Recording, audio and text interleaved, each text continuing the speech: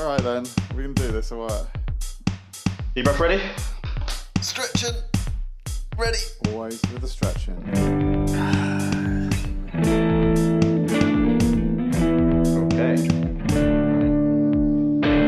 Okay, hello listeners and welcome to episode 29 of the Picky Bastards podcast, and the first episode that we are recording while in official lockdown. So if you have a listen, to spend 50 minutes listening to us and then think, why did I do that? At least you can tell yourself that there was nothing else you could have possibly been doing anyway. So it's all good. I'm here with Nick Parker, who is locked in Altrincham. How are you, Nick? Hello, I'm alright, how are you? I'm not too bad, mate. I'm not too bad. And Matt Paul, who is over in New York. How long have you been in lockdown? I nearly called you Nat Paul. That was all that happened. How long have you been called Matt? Because you didn't seem to know your name, so... We've known each other for over a decade. Do you want me to call you Nat Paul? I can call you Nat Paul if you want. I'm good. So we're here to actually talk about music. Today we have 4 recently released albums, 1 classic, and then I will be talking about an artist that I love. The recently released ones are Ground with Anthropocene, Against All Logic with 2017 to 2019, which is such an imaginatively titled album. Kicks off already before we even get into the HMLTD with West of Eden. Do I review a little quiz for you now? Do you know what HMLTD stands for? Happy Meal Limited. Ah, you do. Damn it. Winner. What is it? What is it? Happy Meal Limited. Right. Yeah. That makes total sense to me. Yes. And then we have Square Pusher with Beat Up a Hello, which again, I don't know what that means. And the classic for this month is In Excess with Kicks. And then I will be telling you all why I love Aldous Harding, and I put a playlist together for that. So let's get straight into it. I'm going to go to Nick and ask him, Nick, which song had the best verse, and was it on your favourite album on the list? The song, which was not on my favourite album on the list, is the song Divas from Against All Logic. And I say that, and I know I'm bending the rules here, because it really isn't a verse at all. There are no verses or choruses in this song or any of this. So you just ignored my question. So I'm bending the rules, I realise, but when it comes down to the reason I asked these questions is because there was a quite lack of choruses and verses on this playlist. You're making it awkward for us, and I'm refusing to allow you to, so yeah. All right, fair enough. But Divas is my favourite sort of track on the playlist as a whole, I think. It's... but I'll go back a little bit and talk about Against All Logic as an album, I suppose, and just say that it was an uphill struggle for me to get into this album, because any genre without lyrics, we've talked about this before, I think, any genre without lyrics per se, although there's a lot of samples of vocals, I realise, is always going to be a bit of a struggle. But in the end, I sort of managed to get my mind into it by thinking about how it was similar to Massive Attack in some ways. Where the ingredients are often a kind of mix of complicated percussion, vocal samples, and then really sort of swooping synthesizers and stuff, and those kind of elements all put together. So there's a track on the album with an addict, which I think is a really good example of that. But anyway, moving back to my favourite, Divas, which is D, I think it's 5 E's, F-E. It's got 5 E's, yeah. It's really nicely overdriven at points. It really kind of breaks down in interesting ways, and it's kind of glitchy in interesting ways. And I thought it was probably the most energizing song of the whole playlist. And there's a lot of electronic on this playlist, so I feel like that's quite a big statement in some respects. There's a lot of kind of sort of upbeat, driving beats in this selection of albums. So, and then I would really, if we hadn't gone this way round, I would really like to talk about how it compares to one of the other albums, but we'll come back to that, I suppose, later on. I will. So Divas is my favourite song, with my favourite verse, in inverted commas, on it. Can you please demonstrate this verse to me now, please? Of lyrics, you mean? Yeah. No, there's actually no words whatsoever, but there's a verse structure. Cheated. There's a verse structure in the melody of it, but I'm not going to sing it, so you can just forget that. I should have known you'd be a technical arsehole about this question. I mean, the verse isn't just the lyrics, though, is it? It could also be the structure of the repetition of the melody. Yeah. So, touche. Okay. So that's Against All Logic for me.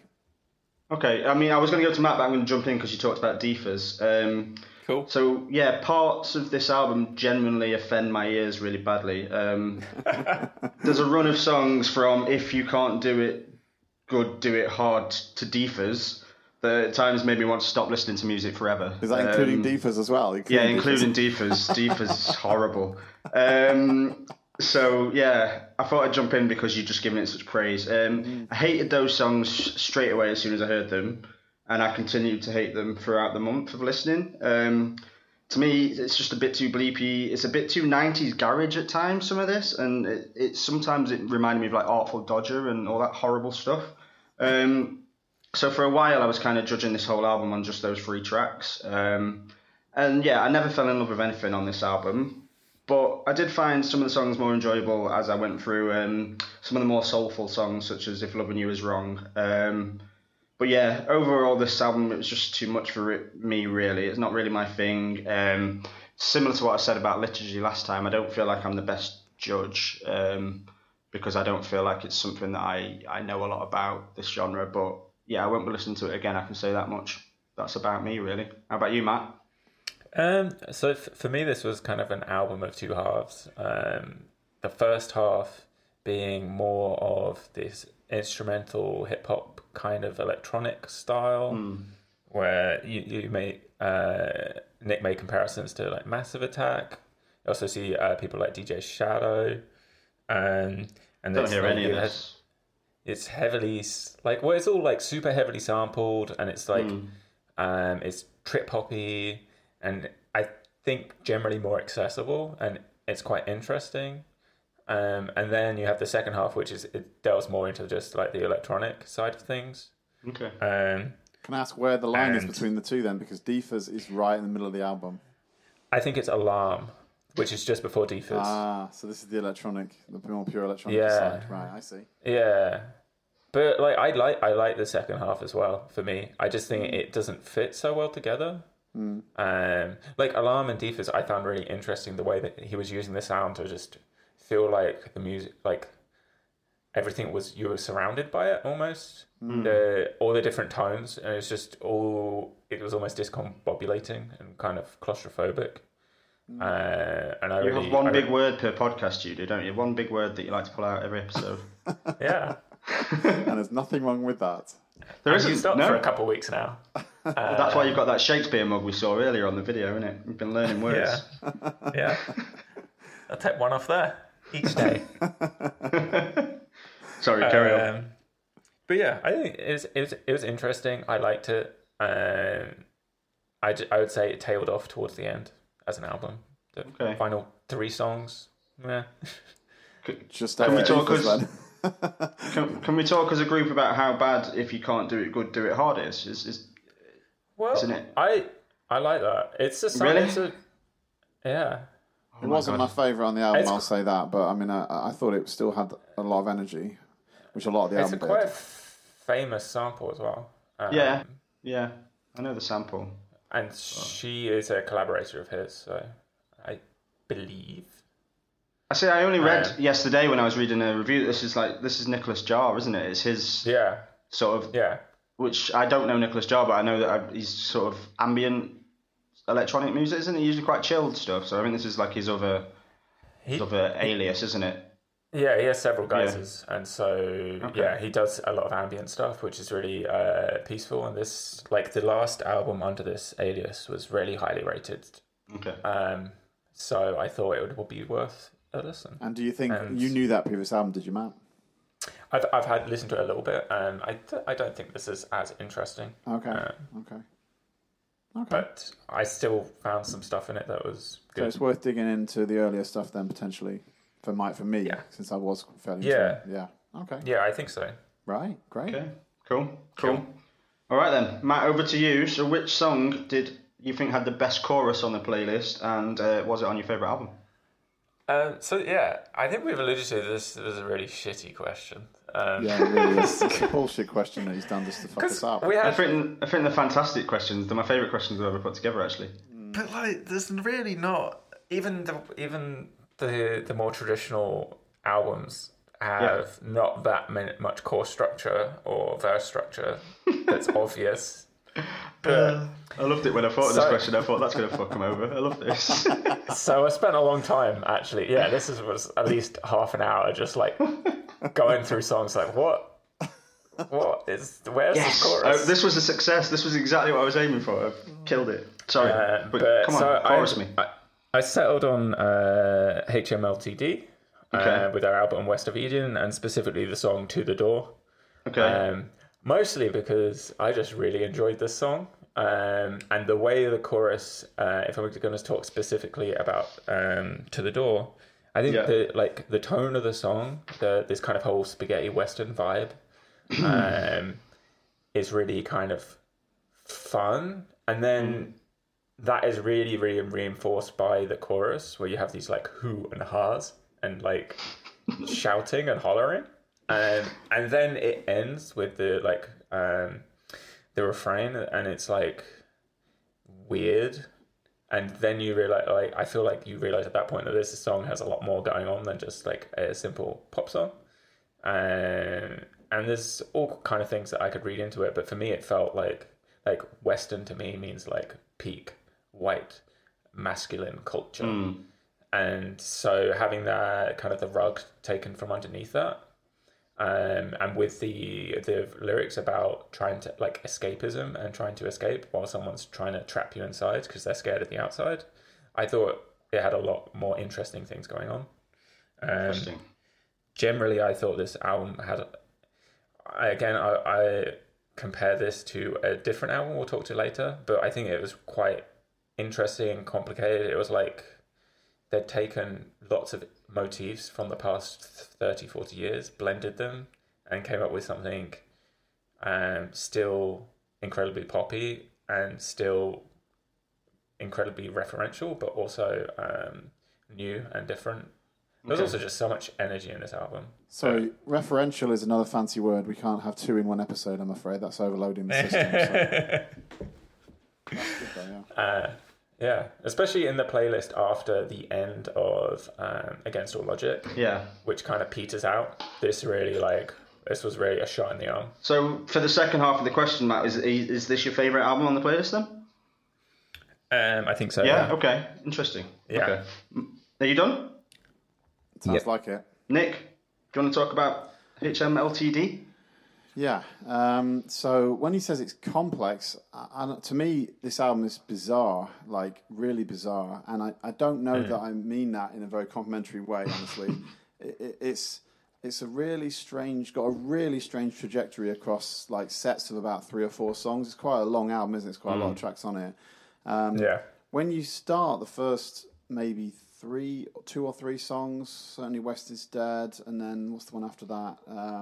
Loaded. Yeah, so those songs I wasn't really into because I felt like they were really trying too hard to be cool. They sounded like they wanted to badly be in the Matrix soundtrack. And just desperately trying to have that like super slick, like tight, overdriven bass and stuff. And as someone who generally prefers the kind of, I suppose it's the illusion of witnessing something genuine in like when musicians perform, it seemed very stylized to the point where it kind of made, to be honest, it kind of made my skin crawl a little bit the way it seemed really, really over the top with that. So that was one assessment, and I'll say that one thing it did sound like, which I thought a band it did sound like, which people may be into, is Placebo. And if they're into this band, I think they might like to dig into Placebo, because I think there was some stuff in these first 2 songs I'm talking about.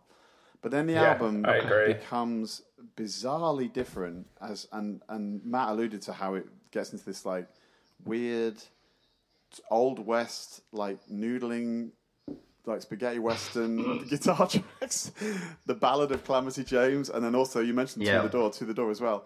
That is just a really strange and far from going from being ultra slick, ultra cool, you know, like Matrix to this is a really jarring juxtaposition. I found it discombobulating. In fact, Matt, I found it discombobulating. Yeah. But then it does another really weird turn in Satan, Luella and I and Mikey's song into like more like disco sort of stuff, which seemed to me to be another huge leap, which I didn't really join it on. Really, I didn't really wasn't really to go with it. I wasn't really able to go with it on that. So in the end.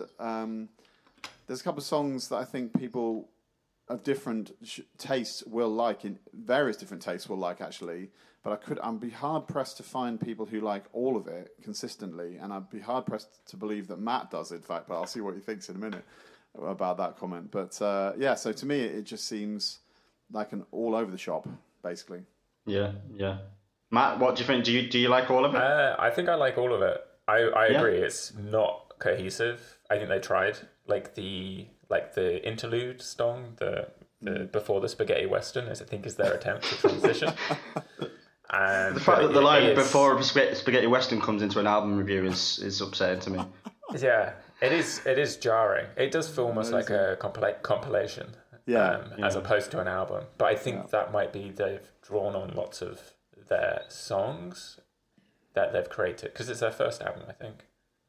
Yeah, I did see the Needle Drop review, and he said that To the Door was a single about 3-4 years ago. So I think maybe they have been piecing it together for a while. That makes sense.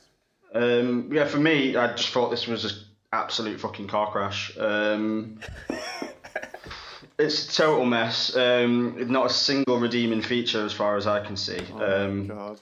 This is going to go down really, the worst playlist for Fran and really dramatic, incredibly dramatic. Lyrically, I thought it was really, really childish. I don't think it knows what it wants to be. It's just really bad. I haven't got loads more to say, but one of the things that really struggled with was his voice is so irritating. Makes me want to get violent. And I also thought, like the Chelsea Wolf album that we talked about last episode, there's just this inauthentic sheen of darkness over it. I think it's just loads of overblown pop tunes. As well, the words you were using about that, I agree totally. So yeah, it's really inauthentic. It's overblown. On several occasions, it's just plain annoying. So yeah, I got absolutely nothing from it, and I genuinely hope I never have to hear any of it again. That's about all I've got to say on that one. In these dark times, it's going to be lovely for our audience to hear somebody eviscerate an album that viciously. That's so pleasing to the ear. Well, what can I say? I'll be honest. I mean, I think this didn't help that, and I'm going to talk about this more in a bit, but the fact that this was the playlist and this album was one of the albums I had to listen to while I was sort of getting used to being stuck at home, it was really hard to listen to this album in this circumstance because it was really annoying while I was already sort of finding the world a bit mad. So yeah. But anyway, let's move on. Nick, yes. I don't know if we've spoken about your favourite, have we? We haven't, no. No? Can we speak about your favourite? Yes. We will talk then about Squarepusher. Pusher's Be Up a Hello, which is a grammatical road accent in itself. What does that mean? Let's just talk about that. What does Be Up a Hello mean? Anyone? Have absolutely no idea. Matt? Oh, no idea. Yeah. No? Doesn't tell you on your Shakespeare mug? No. No? All right. So to me, when I first heard it, I think actually the first couple of tracks on it, I was quite surprised. I had expected it to be a bit darker. I didn't know the work except to say that I knew it was like electronic, like quite extreme, like electronic beats and stuff, and very sort of purist electronica. I have a friend actually in America who's I think really into this band and is sort of obsessed about electronica in general. So I expected it to be a lot more sort of almost nastier than it was at the start. Like the opening song, Oberlove, was really kind of sunny, actually, kind of joyous and sunny, and I found that really kind of hard to adjust to initially, but I did get into it in the end. And occasionally it was a bit too clean and bright for me, but in general, I really liked the ways in which it sounded glitchy and broken up, and like some bands that I really like Aphex Twin, we've talked about before, like Floating Point, who I'm really into as well. And I mean, if I was trying to be cynical about it, I'd do a Fran, basically, I would say that the worst parts of it sounds like a computer game like backing track. It does sound like a computer game backing track. That's the worst of it. But I think a lot of it just sounds busy, complex, engaging, and kind of and fun, honestly. And I really enjoyed a lot of it. My favourite song on it is Speed Crank. It's so unbelievably complicated without any kind of underpinning of a basic song's construction, like, say, a verse or a chorus. This is another one I was possibly going to select when I talked about my favourite verse. But yeah, it doesn't have a structure at all that I can discern, and yeah, it moves through the narrative of the song really, really interestingly and really well. So yeah, I really enjoyed it. I mean, I'm not saying it's my favorite album of the year or anything, and obviously it's in the shadow of Little Sims, so how could it really compete? But wow. No, I mean, in the end, I think it's really good and really worth coming back to. But So I'm interested, Nick. I want to stick with you for a second because you often talk on the podcast about stuff without any lyrics and how that's really hard for you. So what was different here? Yeah, I mean, what was different? I think you're dead right, and I talked about it. This is why I was going to say earlier on about the comparison between this and the Against All Logic, because they're both, in some respects, fairly similar albums, and they both have that lyrical, not limitation, but they just don't use a lot of lyrics. So it isn't easy to get into that stuff for me, but I think in this case the layering is so complicated that there's enough sort of distraction from the absence of that it's okay with me. So things like Speed Crank are just all over the place, and you're just thinking, how the hell do they do that? Rather than where's the singer? So yeah, yeah, that's how it works. Interesting. But I will say that if I'm doing that comparison now, I can do that comparison. I would say I prefer this album overall, but I think maybe Divas is still a better song than anything on this album. Maybe. Okay. Matt? Yeah, I didn't dislike this. I think I, on the other hand, preferred Against All Logic because I think it was a little bit more accessible than Square Pusher. I thought with this, it was interesting the way it was kind of very precise but also chaotic and manic. It felt like, to me, the first 4 songs just kind of blended together. They kind of gradually amped up, and everything went from this like very light, dreamy tone to this kind of something much darker as you proceeded. But it felt like a very gradual thing as opposed to 4 distinct tracks. And then there was this weird pause in the middle, which was just very dreamy, atmospheric, which I really dug. I like a lot of the time, like the whole vibe of the album. I was really into.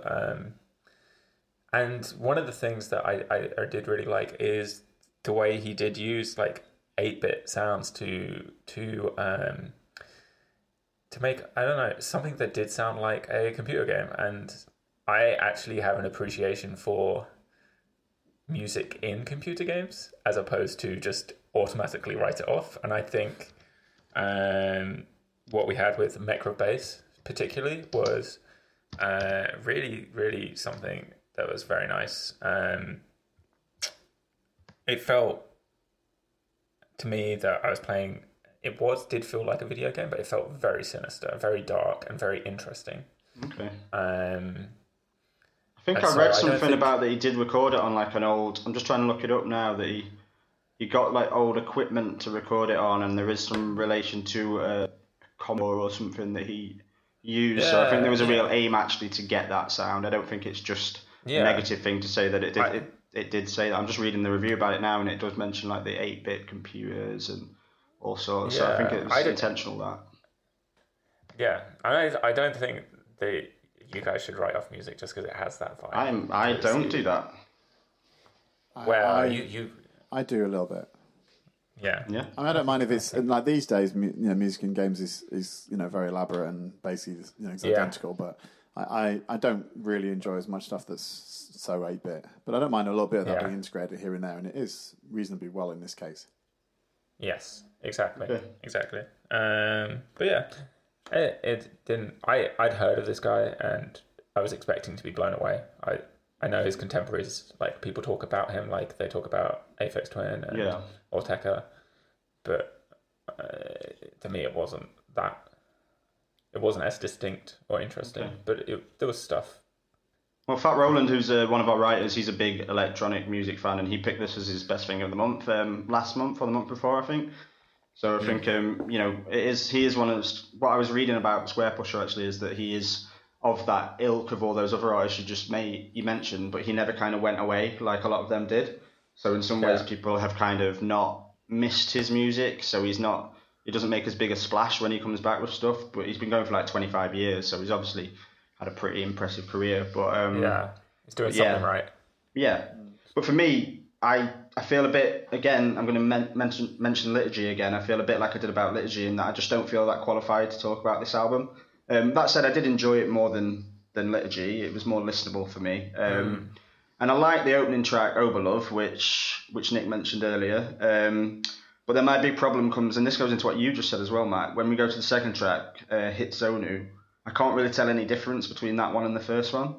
It's just kind of a lot of glitches over a summery beat in the background. And then we move to Nerve Levers and Speed Crank. Me and you are not agreeing on anything today, Nick, because that's when it becomes a real challenge for me, this album. I'm not going to pretend to know anything about this kind of music because I don't.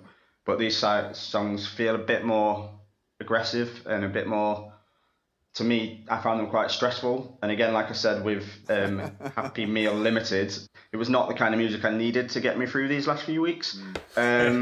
Stressful is a really damning indictment, isn't it? Yeah, I find it quite stressful. I mean, well, it's invoking an emotional response. That's true. Yeah, I mean, I'm not saying in any way that I think this is bad. I mean, the next song after Speed Crank, Detroit People Mover, I actually really like that. I think when this album's on its gentler side, that's the kind of electronic music I actually quite enjoy. But for me, there's just not enough of that here in this album. So I'm not going to say that's a failing on the side of the music, because I honestly don't know if this is a good example of its genre or not. I just know that really it's not particularly for me. A bit like being in the shadow of Lil Sims. You can no longer say, I don't have vocabulary for this particular genre of music. You need to get some vocabulary. I never said that. I didn't want to say the word vocabulary and everything. I just said I don't feel that qualified to like sort of to offer too much. It like that. I haven't. I've just said what I think of it. I've just totally said what I think. But I just don't think we're qualified to talk about anything. Well, I feel like there's a lot of music I've been listening to for my entire life, and I understand I'm definitely more qualified to talk about that than I am about Square Pusher, because it's, all I can say is it's not for me. There were some bits that I liked, there were some bits I didn't like. But if I'd have just said that would have been very boring. So I tried to say that in a longer way. But yeah, that's me for Square Pusher. Anyone else with anything for Square Pusher? No, I think that covers it. No? Nah. So I'm going to come to you, Matt. Which one out of INXS or Grimes did you hate the most or dislike the most? Oh, INXS. INXS, cool, go for it. Let's do this. So,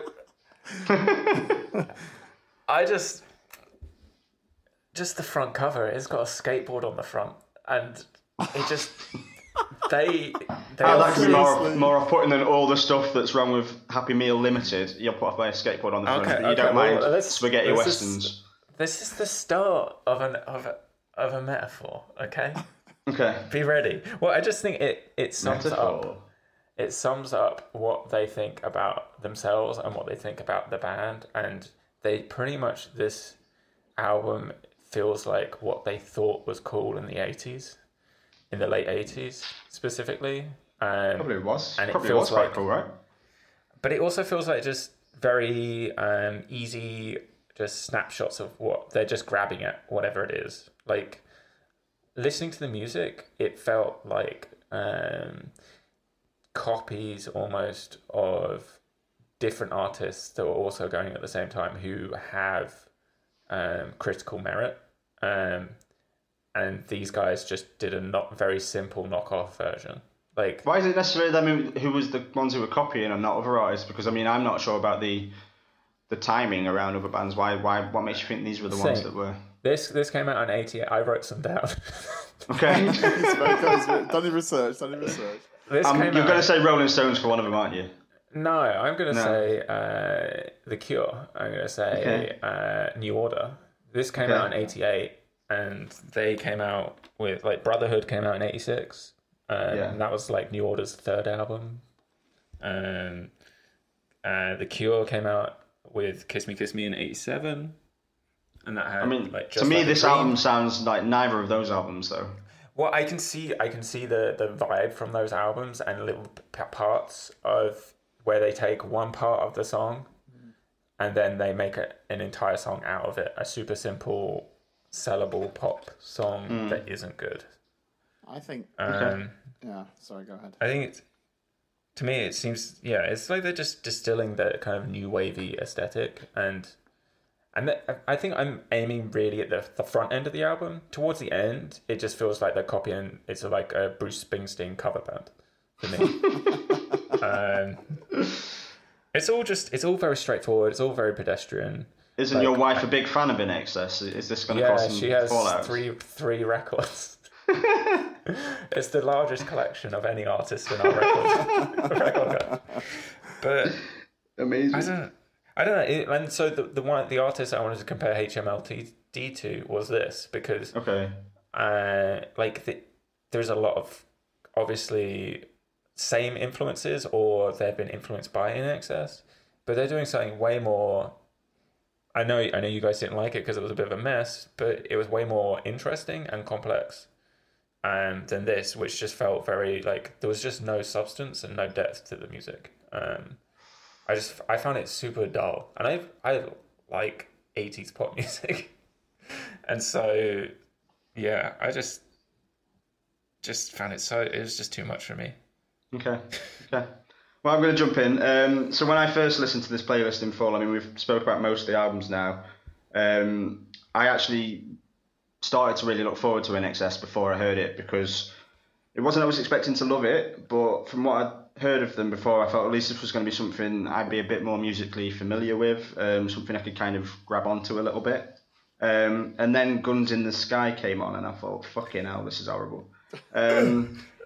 It's like the archetypal, overblown, macho 80s rock that I've spent my entire life trying to avoid. I think it's just a terrible opening song. So at this point, my excitement about In Excess kind of totally tumbled off a cliff. And there are songs throughout the album that back up that initial assessment. I think The Loved Ones, Wildlife, they're not quite as bad as Guns in the Sky, but they're not a great listen. But actually, to my surprise after that first impression, there was a lot here that I could appreciate if I took it in its own context and time. I think Michael Hutchence has a great rock voice. I think there are several songs here that they're just catchy as hell, if we're being honest about it. I think New Sensation, Devil Inside, and Mystify are all examples. But I think probably the standout in that respect is Need You Tonight. I think that little guitar riff in that song is fucking great. I love it. And I think the chorus is a real earworm. I knew this song already, but I didn't know it was In Excess, so I was quite a fan of that song. You know, I'm not going to say I'm going to go and get this on vinyl, but I quite liked it. And then Never Tear Us Apart, I think is cheesy as hell, but I think, if I'm being honest, it's probably something that I would call a guilty pleasure, even if I'm not sure whether I should feel guilty about it or not. So I'd say in the end there was probably about half this album that I quite enjoyed, and about half that I couldn't get into at all, but I'm kind of glad we listened to it anyway. I'm glad we've covered it. I don't think we've really covered an album like this before, like a classic 80s rock album. So I'm quite glad that we have. And I picked this because I watched the documentary Mystify, which is about Michael Hutchence' life. And whatever you think of the music, I'd really recommend watching that documentary. It's really, really interesting, just to the perspective of like a not totally stable man growing up in this massive, becoming really famous and trying to deal with all that. It was really interesting, which I don't know if having watched that gave me a little bit of a different perspective, because when you said that there wasn't much substance to it, actually some of the songs, I think, having seen the documentary, they did have a bit more to say than you are saying there, I think, but that's just me. But yeah, that's it for In Excess. I didn't love it, but I didn't hate it. So yeah, Nick? Yeah, so when Matt said there's a skateboard on the cover, I thought, wow, we're just becoming a cliche of like the reasons why we hate everything. Mm-hmm. But actually, on reflection, I think Matt makes a really, really good point about what I would refer to as tokenism in this album. Because it's very keen to put in little gestures which are indicative of something else that's more significant. And I think Matt's spoken about it really well already with all the other bands and actually dating the albums and stuff. So, for example, Need You Tonight, I mean, that song is earworm, but it's extremely irritating as well that it just can't get rid of that hook. It's like a tiny little... I love that little hook, man. Oh, so it's really difficult. But I will say I didn't absolutely hate it, and although I think Matt's also right, honestly, that the LTD is a more inventive album overall. but which is really hard to compare given it's so much old. This is Yeah, so much older. I think it's a hard thing to say for an 88 album and a 2020 album. You know, that's a fair point. But HMLTD is inventive, but what is it inventing? Yeah, that's I mean, is it inventing Can't a argue with horrible genre of music that we're going to have to put up with for the next 10 years? Because I really hope not. Let's hope not. Yeah. But I will say that I did feel, and I haven't seen the documentary, but obviously I'm aware of the circumstances with what happened with that band and with Michael Hutchence in particular, and it made me feel like I felt really uncomfortable about saying negative things about it because I know it was a very sad story about what happened with them. But in the end, the album just did seem just okay, like just a lot of simply put together pop hits that would be played in clubs or they would hope stadiums, maybe. Yeah, I mean, totally stadium rock. I definitely agree with the just okay thing. Yeah, that's a big problem for me. That's harder than the non-lyrics thing. Is bands who write songs that are designed to be played in front of 50,000 people, because intimacy is vitally important in those kind of connections with music for me, and it's very hard to get past that. So yeah, I was kind of stuck on that, unfortunately. Yeah, so. But I will say we're still not able to explore. We haven't yet explored why pop is such a dirty word in this podcast. I mean, I don't think that it is. Is it? I think it's. There's been a lot of pop we've enjoyed. I think it's none of us are. I mean, Matt is quite a big pop fan. I don't think pop's a dirty word. I think when you say this podcast, I think you mean yourself, Nick. Right. Maybe I do mean myself. I mean, I think I said last time that I was sort of trying to get my head around why that was the case for me. But I do think all three of us have used that phrase in the last. Yeah, I think. Yeah. I think it's there's different kinds of pop, right? There's almost the genre, and then there's the chart. Yeah. And the stuff that's aiming for number one, but it's actually aiming for it, as opposed to stuff that is of that ilk, but inventive and interesting.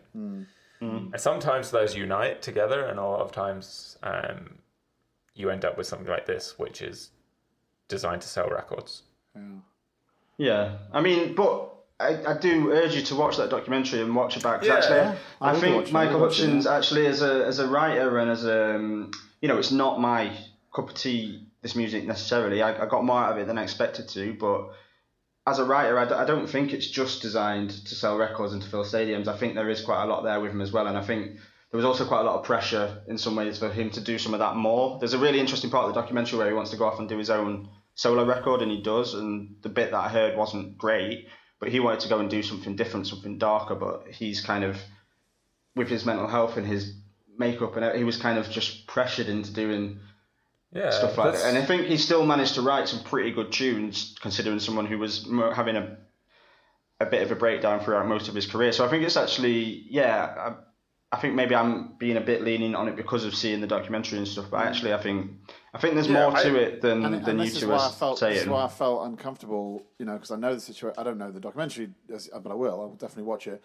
But I definitely know the circumstances were very sad and tragic, and therefore, it makes it more difficult to say that I found the album to be just okay, Yeah, and that's fine. I don't think there's anything wrong with criticising the album just because of the circumstances. I think it's it's a classic. They've sold a lot of records, and I think Matt's wife has most of them. So I think they'll cope with us not being the biggest fans. But I think it's interesting, and I will watch the documentary to see a tale of like missed potential and things like that. But it doesn't mean that we can. I'm like objectively approaching the album, and as a singular entity, and I don't think the album itself stands up, but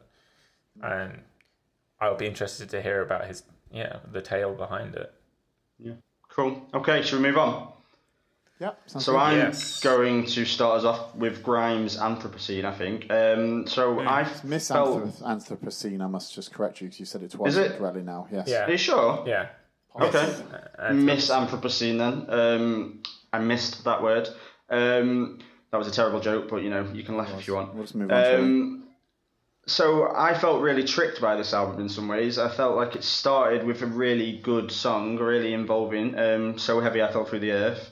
And then I quite liked the second song, which I think is called Dark Seed. Maybe it's called Miss Dark Seed, I don't know.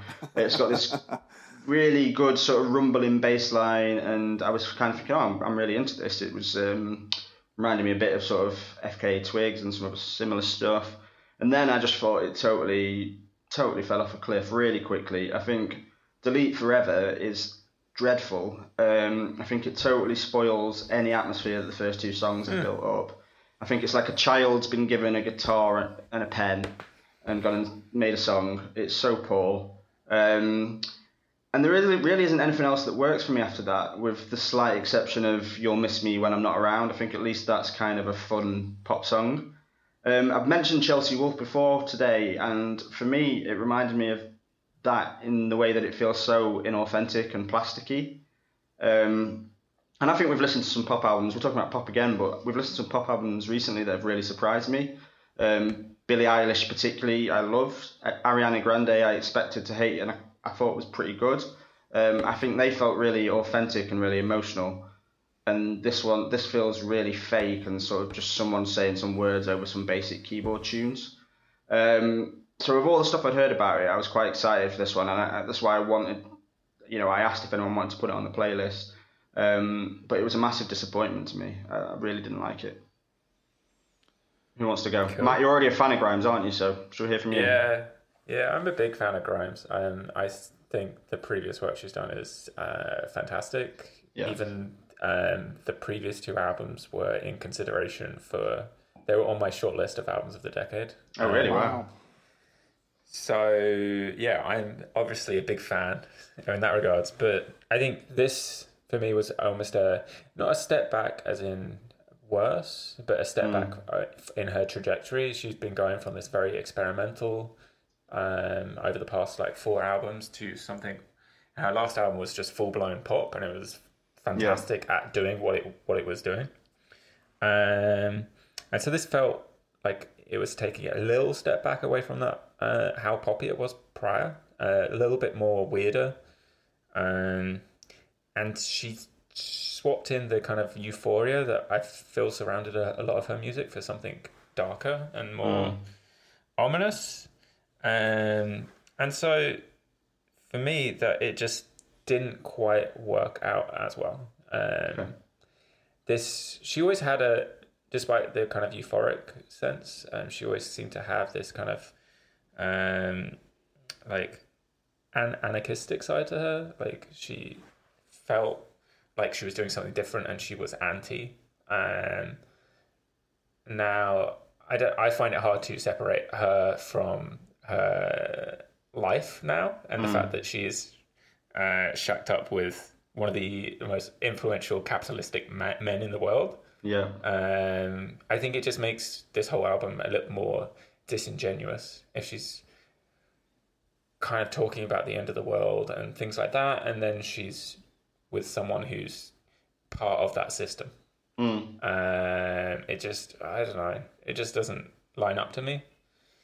That said, there were some songs in here I really liked. I think You'll Miss Me When I'm Not Around and My Name Is Dark are like peak grime songs. They have this really driving bass through them that kind of drives the whole song forward and then helps ground her a little bit. I think she needs something strong in the music to help ground her voice, which is kind of ethereal quite often when she sings. And so I think that's when she's at her best, and that's in the album, but too often not there. Okay. So all around a little bit disappointed, but there's still some nuggets. Okay. Nick? Okay, I'll jump in. It made me very sad, Fran, when you mentioned FKA Twigs. It really made me sad that there was that connection there, and I did think it wasn't staggering that anyone would think that. I think what that came from for me is because I'd heard them compared quite a lot before. So when I first listened to the first couple of songs, which I liked the first 2 songs, I was kind of looking for that connection a little bit, I think, and maybe found it when as I went through the album, it's definitely not there. I don't think. You sound like you don't want to make me sad, which I'm kind of surprised by. But okay, thanks for that. I do think I can see where Grimes is trying to be like FKA Twigs, and like a lot of people are right now. But this is much more pedestrian, I think. Yeah, totally. And an example would be Dark Seed, actually the second song, which is screaming FK Twigs experimentalism. And then, as you mentioned, Fran, Delete Forever completely sort of lifts a veil off the album and reveals that the weirdness is very, very surface. Kind of gives away the fact that weirdness is very, very surface, and it's just addressing over what is basically just a very average course, verse, chorus kind of series of guitar tunes, really, and synth tunes. So I was totally expecting you both to get your verses and choruses from this album. By the way, I really expected that. But I thought that might be a possibility. Yeah. So, what else was I going to say? There is so much. I think you said her voice was ethereal, Matt. Yeah. There's so much reverb on her voice. This is going back to a literary comment as well, actually. The problem with the reverb like this is it's so distancing for the listener. It's like I feel like I'm listening to her with a duvet over my stereo. Like I just don't understand why she sounds so far away all the time. Wants to do so. What it makes me suspicious of is that she's trying to mask something. That's literally mask something with this sort of cloak of reverb on it over all the tone. So it doesn't mean that I'm not saying she's not a good singer. I honestly don't know one way or the other. I don't have an opinion on that. But just from the point of view of the whole structure of the song, when you dress it in that much reverb, unless you're very, very clever about it, I think it just comes across as both unaffecting because it's so far away from everybody, and also potentially thin. Like you're just trying to make it sound like there's more going on. It's like when you see a band and they like spray the what's that called? The smoke they spray in the venues, like the dry ice. Yeah. They spray tons and tons of the dry ice all over the venue, and you can barely see the band at all, and they're just like coming out of the mist. And it's fine to do a little bit of that, but to me that just always makes me think, well, why can't they just stand there and like perform? Like if the song's really good, do they need that? Do they need this? And I feel the same way about this, really. So it was a problem for me. The reverb tone, and particularly in the first song is the most extreme example, but in lots of the songs on this album. And then the 4 a.m. That one, with that character I'm not familiar with. Is it a Greek character? Anyway, I thought that was really a good example of how thrown together some of the parts were. It seemed like it was a kind of a bit of a tons of reverb, like big beats. Just all over the shop, like I said earlier on with the other album, with HM LTD, it's not really got a trajectory that's very clear and doesn't seem to be very intentional. It seems to be like throwing a lot of ideas at the wall. That's my feelings on it. I was pretty disappointed. I didn't really have a strong opinion one with the other. I didn't know her before, except I knew her fame from Elon, whatever his name is. But I don't know anything about it otherwise. I didn't have any opinion one with the other on all that stuff. But I do think it's a pretty weak album that doesn't. Certainly, I'm not saying you're saying this, Fran, but FK Twigs is a planet. So on every sense of the word. So that's it for me on that one. There was a point where they could have been peers, and FK Twigs kept moving forwards, and Grimes decided to go towards a more pop aesthetic, right? Which she absolutely nailed. But now I'd say some of her experimentalism isn't necessarily a copy; it's where she came from. But it's maybe not what she's the best at now, and it's not as new and interesting anymore. Right. Okay. Yeah. Interesting. Yeah, I see that. Okay. All right. Should we talk about the playlist as a whole then? What did we think of it? And what was your favourites? I think you both said your favourites, but let's have it anyway. Matt, playlist as a whole and favourite? I don't know. After talking about it, I feel like I was more positive than I felt while listening to it. Just trying to do it like a yin yang with Fran's unbelievable negativity. Yeah, I don't know. Honestly, broadly, I wasn't excited to listen to the playlist that much, and I didn't listen to it as much as I would normally. It wasn't drawing me in. I don't know if that's the circumstance in which we. No, it's the playlist. It's the playlist. But yeah, the next one will be a judge, I guess. Yeah, I mean, this was the worst playlist we have ever done. So I think that You've said crossed that with the before, this has circumstances. broken all records. Then that's interesting. I mean, there wasn't In Excess. 4 songs on In Excess were the only things that I enjoyed on this playlist. And maybe half a song on Grimes. Yeah, So it your was. high point was In Excess. Yeah, In Excess was my favourite album on this by a considerable margin, actually. I hated everything. Well, I didn't. Yeah. Oh, I did hate everything else. I mean, Square Pusher, I don't want to be too harsh on because I feel like it's probably good at what it's doing, but it wasn't for me. HMLTD, I hated. Yeah. So yeah, it was really bad, really bad. Not what I needed in these last few weeks, which is why you may have noticed about 2.5 weeks ago I was saying, please can we do another playlist? Yeah. Because I just needed something else I desperately. suspected as much. Yeah. It was really doing my head in. But yeah, how about you, Nick? Yeah, I mean, I would say, I don't know, worst one we've done, but it was not a great selection of music all in all. Square Pusher, I enjoyed, but I'm not going to go back to it all the time. Against the Logic had some good bits, definitely, but the other 3 I won't be returning to. So yeah, I wasn't really a big fan. Yeah, and I'd already said what my favourite one was on there. So yeah. Yeah. Okay, cool. All right, then I suppose I'll tell you why I love Aldous Harding, the one good piece of music that we had this month. So for me, right, okay, I discovered Aldous Harding in the same way I discover a lot of my music these days. I'd made a playlist of all the people who were playing at Green Man Festival back in 2017, and I had it on random, and the song Hunter, which was near the start of this playlist came on. I was totally grabbed by it straight away. It's my thing. Some simple but beautiful guitar under a strong, interesting female vocal. So I listened to that first album a lot, and I put 3 of those songs on this playlist at the start.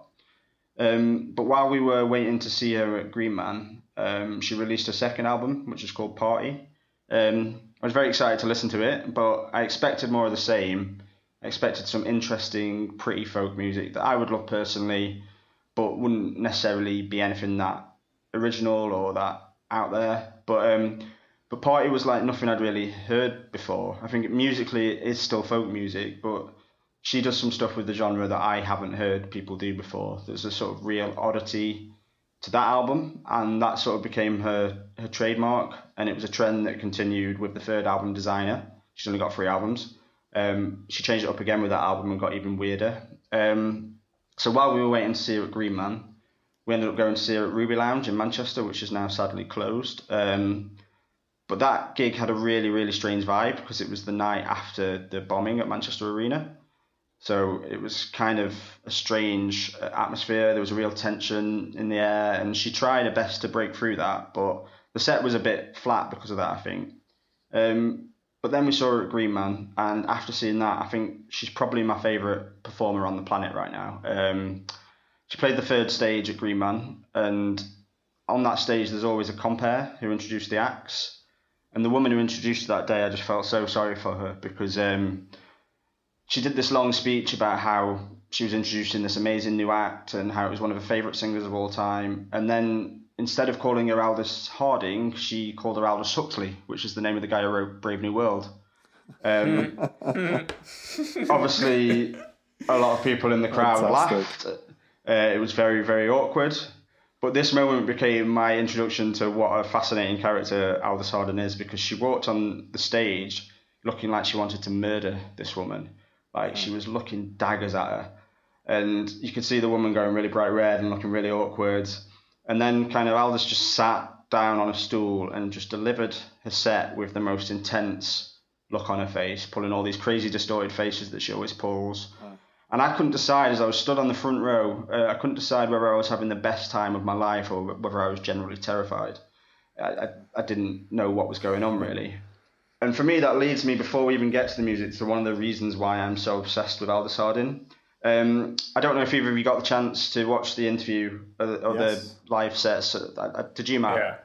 Yeah.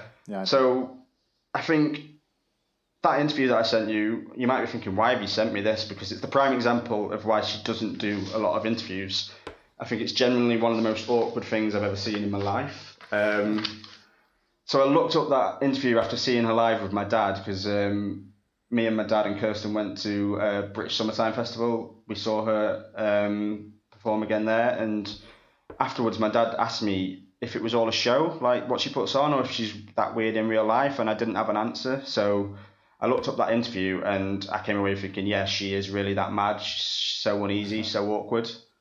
But then she sings and she performs and she just becomes someone else. And I really love that with musicians and actors and any sort of artists. I love seeing people who use their tool, whatever it is, in this case music, to sort of combat all those things they find difficult and anxiety provoking. And I don't think I've ever seen a better example of that than her. But I think that oddness of her personality really translates into her music.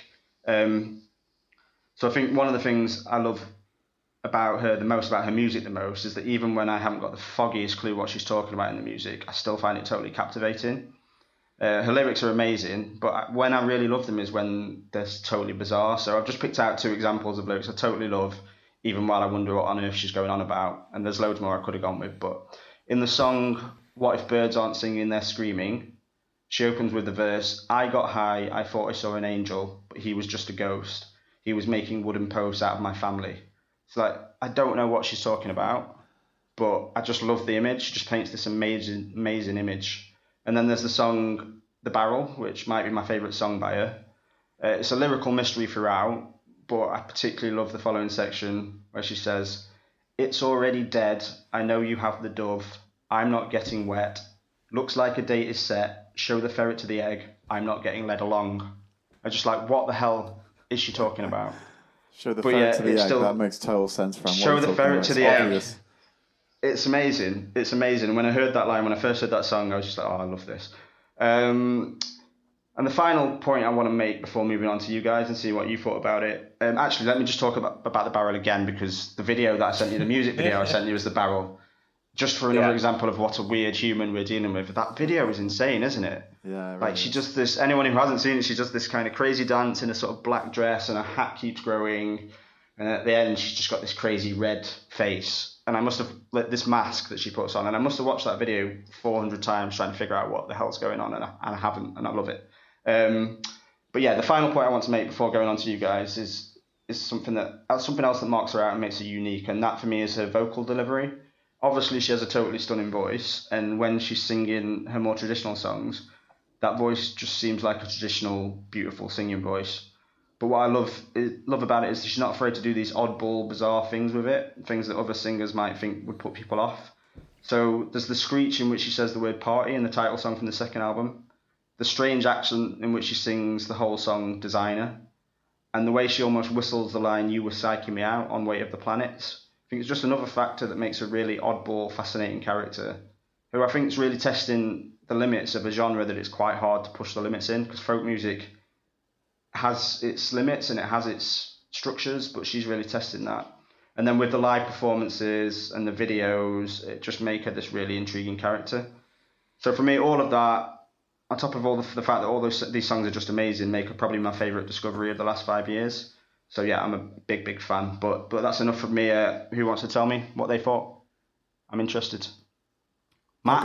I'll go, shall I? Nick. Yeah, Nick, go. Yeah, go. So I thought, I haven't got tons to say except that this is a really stunning playlist all in all. And I am pleased you sent through those videos, because I totally understand what you're saying about the eccentricity that she sort of bases all her work in. In fact, when you were saying that about the awkwardness of the interview and that, it reminded me, I know it's not exactly the same kind of music, but it reminded me of Hendrix actually, who I understand was painfully shy a lot of the time. Really awkward interviews, and then went on stage and did all that insane stuff. So, no. How sorry do you feel for that interviewer though? That interviewer, I'm like, oh my God, this must be so hard, man. A different persona altogether when she's on stage, and one that's but they're both compelling in a way. One's compelling like a road accident, and one's compelling like an incredible performance, So when she's on stage singing, her voice is really beautiful and very much. It sounds very 70s somehow to me. It sounds like Carpenters-esque, and that's not a bad thing at all. That's something I could really get into, and I found it it's very consistent across the whole playlist, both her voice and the performances in general. The playlist is, I see what you're saying about pushing the genre a little bit, but to that, I think what you're saying, but in general, it's still very much, it's a folk playlist, and it's a very, very solidly consistent one. You can play it, and if you're into that mood, I should say, where you want to hear that kind of music, this will be gold standard material all the way through. It doesn't drop off. It really just sounds fantastic all the way through. So I think one thing I loved about it, one thing that I think whenever I've heard good folk, which I'm learning more about from Fran, really, honestly, is when it plays with silence a lot. Is when it really, and I remember actually the one time I've seen Aldous Home, which was with you, Fran, and I went into the gig having never heard her. I made a point of actually just going in completely blind. The silence in the room was unbelievable. I mean, it was pin drop quiet to the point where she was seemingly getting a bit frustrated that you could hear the other venue, which is like through like a 6-foot wall of concrete, like the bass end of the rock band in the next room slightly in a tiny bit. It was so quiet in there, and I think the way she does that and that control is really, really fascinating. So Heaven Is Empty, the last one on the playlist, I think, and then also Party, the track Party itself, which is probably my favourite song on the playlist. Actually, was Party. Does that control, that incredible control, and that willingness to note that silence is as important as noise if you're trying to make a song that has an arc and has dynamics. So actually, if you're going to go as low as silent, actually you have an enormous amount of dynamics. Even if you make just pluck in one string is an awful lot, infinitely more than that. So it gives you a huge range when you're able to do that. So yeah, it's very much within a genre. It's very much genre leading, though, to me. I haven't heard much better than this in this genre in a lot. Maybe ever. I don't know. It's up there. So I loved it. Really loved it. And it was really nice. After a playlist that was either not good or, if it was good, very hard to listen to in lots of ways, to have something that was so moving and warm and close after all that, Grimes' massive reverb and HMLTD's massive kind of eccentricities and stuff. This was very much clearly an amazing set of folk music. So yeah. Great. I think just when talking about the silence, that's really interesting. It's not something I'd thought about, but I can totally see that, and it's interesting watching her. A couple of those gigs I've talked about when I was right up at the front, you can see how much work she puts into setting up the stage and setting up the equipment, and how she's so particular about the tiniest little nuance. And that is, I think, for what the reasons you're talking about, is when she uses silence the way she does, if she then goes on to make the tiniest sound with something, for her it has to sound absolutely perfect to get the effect that she wants. I would not want to be in her band for any amount of time. That must be so fucking stressful because of her mentality and also because of that amount of control that's needed. I've always felt this about Portishead as well, actually, that being Adrian Utley and Portishead, the guitarist, he's just plucking 2 strings for the entire song. If he gets that wrong, it's going to really fuck things up, So, similar kind of mentality, Brilliant. Okay, Matt? I think you can, you talk about that control and the intensity that she has. I think you can see that in all aspects, like in her interviews, everything that she is saying. One of the reasons it's so awkward is she'll sit and think about a question for 30 seconds in a conversation. And then she'll forget what the question was. And then tell him it's a shit question. She was like, sorry, what? Yeah, she either tell him it's shit or she'd be like, what was the question again? I can't remember what you were saying. Because she wants to get it right. I think she genuinely wants to get it right, Yeah, exactly. Even on the KEXP, in between the songs, when the person on KEXP asks the questions, it's the same thing. It's mad. But sorry, carry on, Matt. It's so considered and purposeful. It's the KEXP thing is funny because it was she'd speak for 30 seconds in this question and then she'd get a big pause and then like 3 words, but that's I guess all she wanted to say for that question. I love it. But broadly, the music to me, I liked it a lot. I think she was best when it was more than just her vocals and her guitar. I think when there was stuff like in Hunter, you have some strings, or in Imagining My Man, you have a bit of woodwind in there. I think that really supports what she's doing. And then you get to the more, I think probably more, for me, more interesting stuff later on in the playlist, as she's doing this. I think what you're saying about her weirdness and eccentricities, the more she buyed into that, the more I was buying into her. And so, yeah, The Barrel is the best track That was amazing. It's by a long way, I think. And so, I think generally I wasn't swept away by the entire playlist. There were moments where it was a bit more remote and bare, where it reminded me too much of Julian Baker. Oh, God, I hate Julian Baker, don't say that.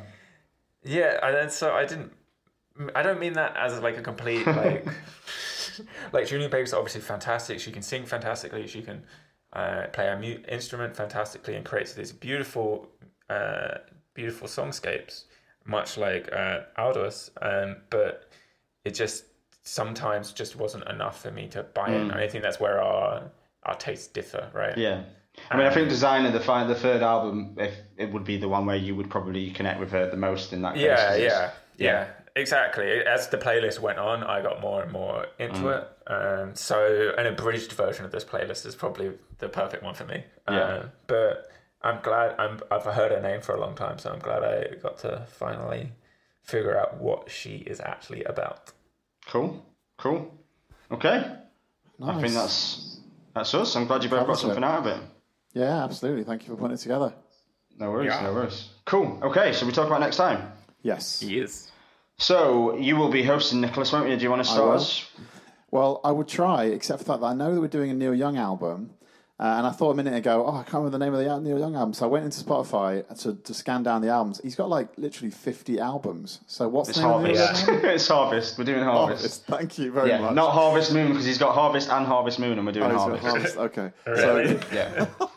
So Neil Young's Harvest will be the classic, and I will be hosting a playlist about why I love the horrors. Cool. Matt? Cool. I've picked Childish Gambino with his new release 3:15:20, and also Jesse Reyes with Before Love Came to Kill Us.